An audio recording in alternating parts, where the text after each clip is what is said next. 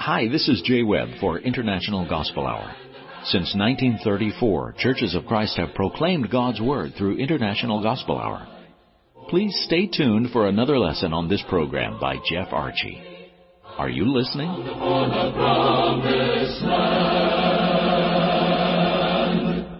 Thank you, Jay, and greetings to everyone. It is a privilege to come across your radio dial, be downloaded from your favorite podcast site, or to have you tune in on the Internet. Wherever it may be, you made a choice to be with us today, and on behalf of everyone with the International Gospel Hour, we want to thank you. And we hope our study today will not let you down, will encourage you, and help us to press onward. I was thinking about Matthew 17, beginning with verse 1, Jesus and His Transfiguration. Allow me to read, beginning with Matthew 17, verse 1, and I'll read through verse 8. Now after 6 days, Jesus took Peter, James, and John his brother, led them up on a high mountain by themselves, and He was transfigured before them.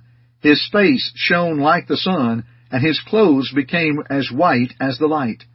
And behold, Moses and Elijah appeared to them, talking with Him. Then Peter answered and said to Jesus, Lord, it is good for us to be here. If you wish, let us make here 3 tabernacles, one for you, one for Moses, and one for Elijah. While He was still speaking, behold, a bright cloud overshadowed them, and suddenly a voice came out of the cloud saying, This is my beloved Son, in whom I am well pleased. Hear Him. And when the disciples heard it, they fell on their faces and were greatly afraid. But Jesus came and touched them and said, Arise, and do not be afraid. When they had lifted up their eyes, they saw no one but Jesus only. May the Lord always bless us with the reading and the hearing and the application of His Word. What a beautiful text that affirms the authority of Christ given by the Father. We see Jesus assuring the fears of Peter, James, and John and calming their fears and moving them totally away. They descend from the mountain as Jesus continues to instruct Peter, James, and John in verses 9 through 13. Oh, what a blessed walk that had to have been, to walk with the Christ. Then in Matthew 17 and verse 14, after they come off the mountain to the valley, there they dealt with a man concerned with his son who was possessed with a devil. And Jesus is telling them of His death, burial, and resurrection in verse 23 of Matthew 17. And there at the end it says they were exceeding sorry or deeply grieved. They really hurt. And you know, dear friends, there are times it seems that one is high on the mountain of life. Everything is going well, like we read in Matthew 17. We have the comfort, we have the ease, and then we come down into the valley called life, and everything hits, or if you will, reality once again. And dear friends, are we not walking in the valley called life? I think of the old hymn titled, We are going down the valley one by one. And are these words not familiar even to the most casual church-goer, or if one has ever attended a funeral, when we hear from Psalm 23:4, Yea, though I walk through the valley of the shadow of death? You know, the 23rd Psalm and sometimes the misunderstanding of Matthew 7 verses 1 through 3 seem to be the most recognized verses of those that do not even consider Christ part of their life and have very little religion within them. I would also add in John 3:16, since it is quoted often and since we see that posted often. But you know what? Yea, though I walk through the valley of the shadow of death, do we truly understand where we're walking? I'm talking about coming off the mountain and being in the valley, and the valley is called life. In the Scriptures, the use of the word valley is interesting. 39 different valleys are listed, and many times you and I see the word valley throughout the Old Testament, and ironically, it's mentioned only once in the New Testament, Luke 3, verse 5. Again, recalling Psalm 23 and verse 4 that we are walking through the valley. Knowing this, we walk through some valleys in our lives, and my, they can be challenging. Just like the man whose son was possessed with a demon. Just like the apostles hearing that Christ would die, would be buried, and would resurrect. The things and the discussions we see within this text of Matthew 17 reminds us that we are walking in the valley of life, and our valleys could be deeper than others. It could be a valley that you are walking through and you're wondering, if I can get out of this thing, I believe I can do what God would have me to do. And dear friends, one can get out of their valleys in life with God's help. Or God will provide what we need to help us get out of those valleys. And when God provides, we need to accept His provision. One cannot get out without God. Today I want us to think about and to consider some of the valleys in life and to see God's help within the valleys. Shall we do that? But first, let us pause, and as I mentioned the Psalms, of Psalm 23 that is, our Jay Webb has a great study offer, absolutely free, from the book of Psalms. Jay? The Apostle Paul said in Romans 15:4, "For whatsoever things were written aforetime were written for our learning, that we through patience and comfort of the Scriptures might have hope." The book of Psalms is a book of patience and comfort, and we have a study guide on Psalm 93 through 99, and we'd like to send it to you absolutely free. May we do that? Please call toll-free at 1-855-IGH-6988 and leave your name, address, and just say Psalm Study 2. That's it. Again, call toll-free at 1-855-IGH-6988 and please leave your name, address, and just say Psalm Study 2. You may also go to our website at internationalgospelhour.com, click on the Contact tab, and leave us the same information, name, address, and type Psalm Study 2. We'll send it right away. Let's go back to Jeff. Let's talk about the Valley of Discouragement. The Valley of Discouragement. Again, let's think of the beautiful story of the Transfiguration of Christ in Matthew 17, beginning with verse 1. We can only imagine the apostles there upon the mountain seeing the Transfiguration of Christ and the beauty of its glory thereof. And while they were sore afraid, if you will, they fell on their faces, and Jesus assured them. You know, thinking about the apostles, I think of Peter, James, and John, and first of all, they're on a high mountain. They see Jesus transfigured, and that's beautiful in glory in and of itself. But to be sitting there and to look up and to see Moses and Elijah talking with Christ. Moses and Elijah both have been dead for years, or to be more accurate, Moses has been dead and buried for years, and Elijah, God took him in the chariot of fire. And they're talking with Jesus.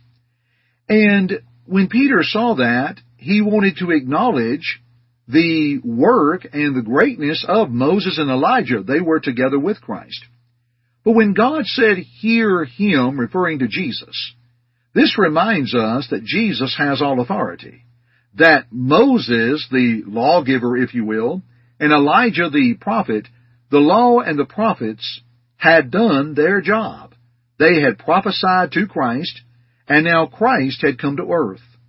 This is an interesting study in and of itself. This would also parallel with the old law coming forth, or as the schoolmaster, the tutor, bringing the law to Christ, if you will, from Galatians 3.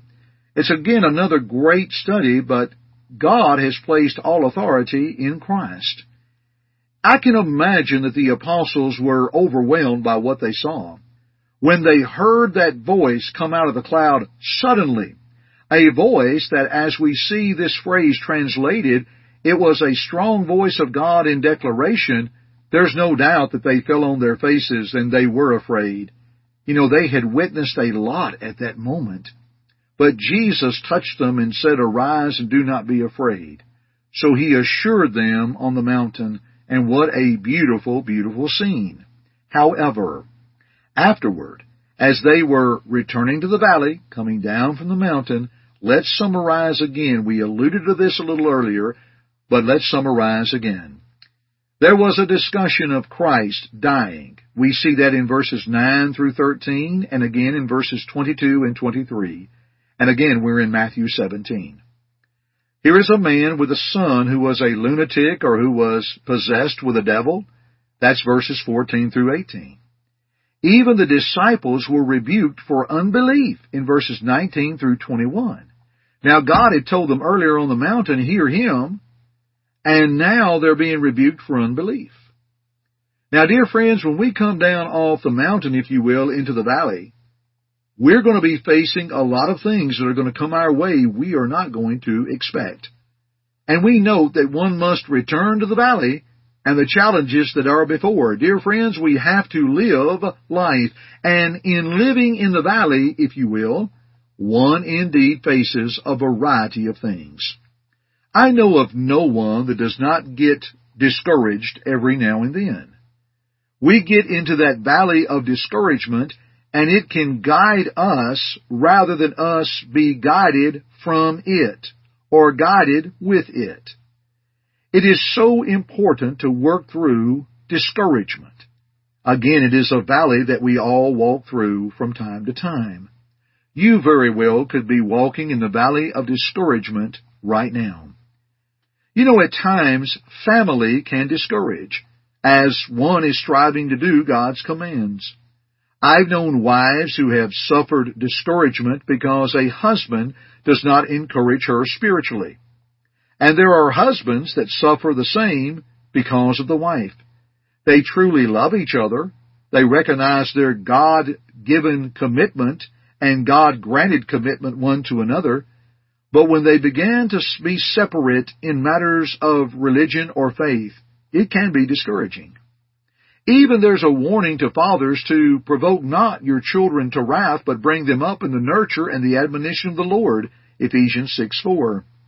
When there is a child that wants to do right, but a parent does not want to walk faithfully, it becomes a tremendous hardship on that child. Indeed, family can discourage us. But from the outset, let me say this.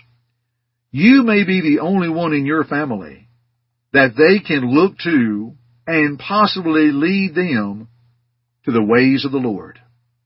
Secondly, at times the workplace can discourage one.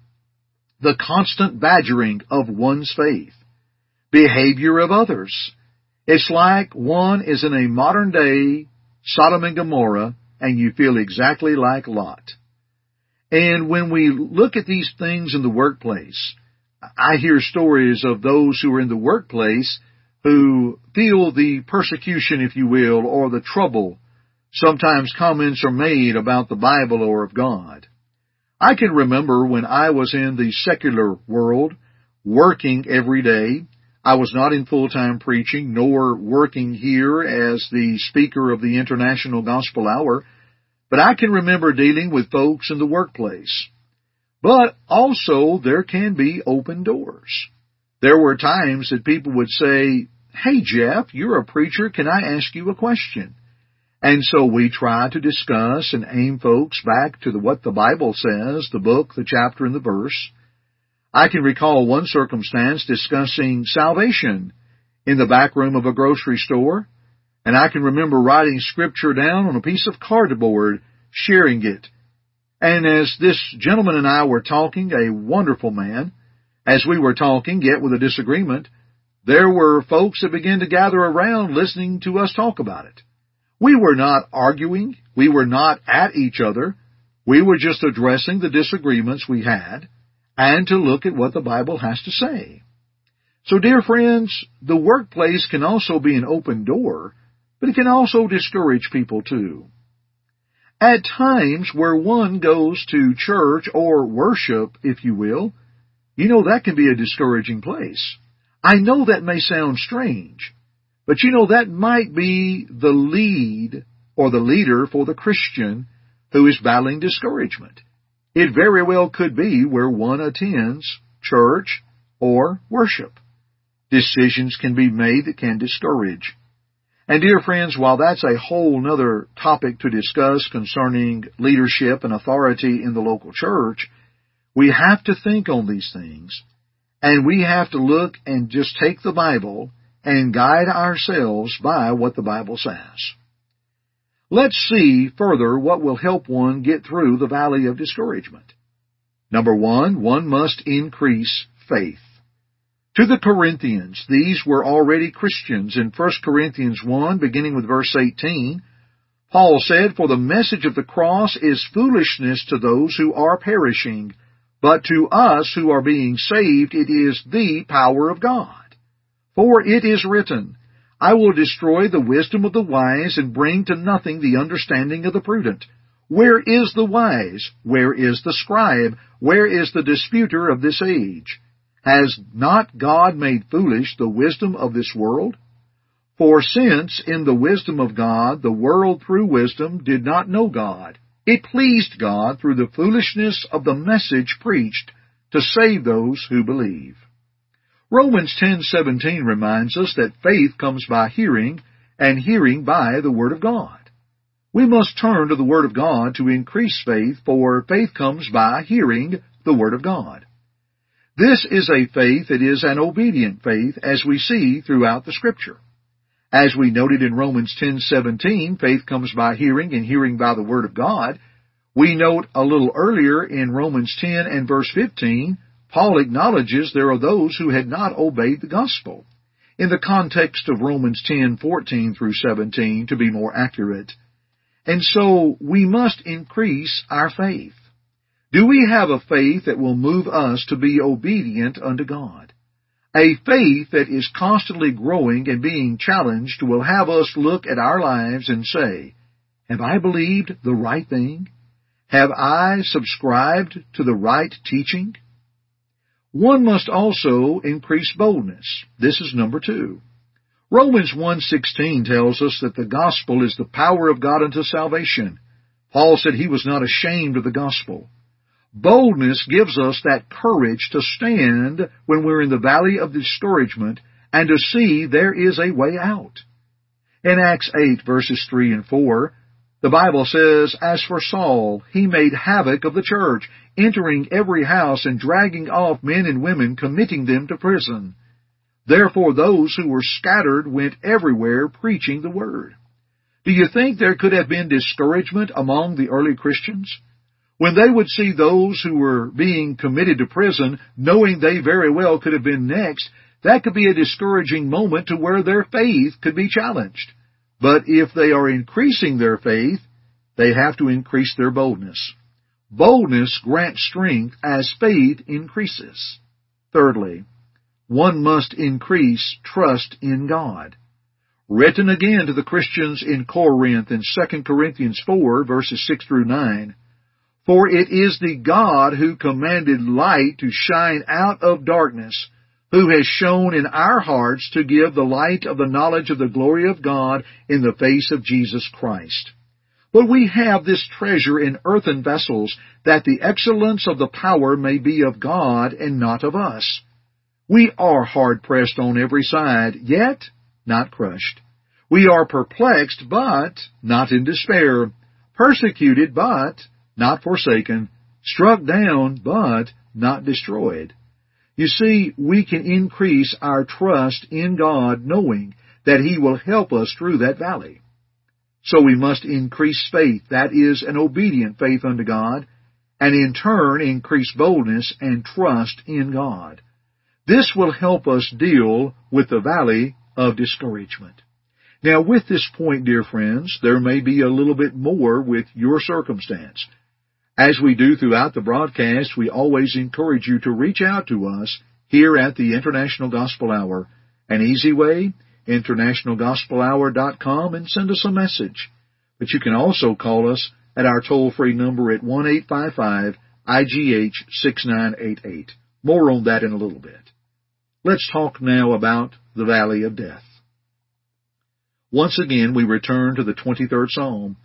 Again, a psalm that is well known and well comforting, especially verse 4. Yea, though I walk through the valley of the shadow of death, I will fear no evil, for thou art with me, thy rod and thy staff, they comfort me. There were sheep that would walk through valleys that would be within a shadow of death, valleys that would not be perfect, valleys that were challenging. Maybe there were wolves that would watch upon those sheep. But the sheep had the assurance because the shepherd was with them. He had the rod and the staff. The staff would guide the sheep. The rod, the shepherd would be trained with such accuracy that they could throw that rod and literally kill anything that would come upon their sheep. I again bring to mind the old hymn, We Are Going Down the Valley One by One. The following that I'm going to say has been stated before and will be stated again. I can't take originality for it, and I don't know who I could give the quote to, but there are 4 things that we do know. Very quickly. Life is short, death is certain, judgment is sure, and eternity is long. A summary. Life is short. James 4:14 says our lives are but vapors. Job 7 in verse 6, our lives are like a weaver's shuttle. A weaver's shuttle would go back and forth quickly, putting fabric together from yarn. And how quick it moved is how quick life goes. No matter if we live into our 80s or our 90s, life is short when you compare it to eternity. Death is certain, as Hebrews 9:27 says, it is appointed unto man once to die, and after this the judgment. Judgment, therefore, is sure. 2 Corinthians 5:10 reminds us that we will all appear before the judgment seat of Christ and give an answer for the things done in our body. And eternity is long. Matthew 25, verse 46 summarizes that we will go into life everlasting or we will go into everlasting punishment. Dear friends, one knows not when death will come, but one can know his destination. I am reminded of news that comes my way quite often of somebody who dies suddenly. Recently, a dear friend was eating at the kitchen table, told his wife, I feel tired and I think I've overdid it. And then he fell over on the table and died suddenly. Dear friends, we don't know when death will come, and I'm not trying to be morbid here, but we can know our destination. How about you, friend? These are things we're discussing that are worthy of careful thought and further study. Let us be of help with our free home study.